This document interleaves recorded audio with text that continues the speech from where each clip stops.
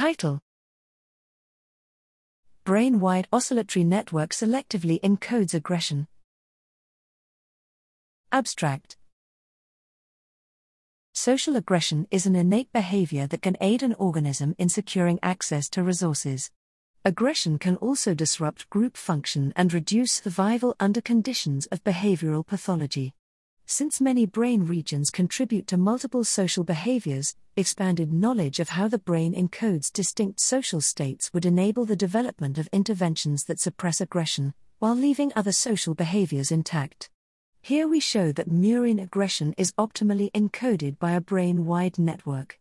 This network is organized by prominent theta, 4 to 11 Hz, and beta, 14 to 30 Hz, oscillations, leading from orbital frontal cortex and medial dorsal thalamus, and converging on ventral medial hypothalamus and medial amygdala.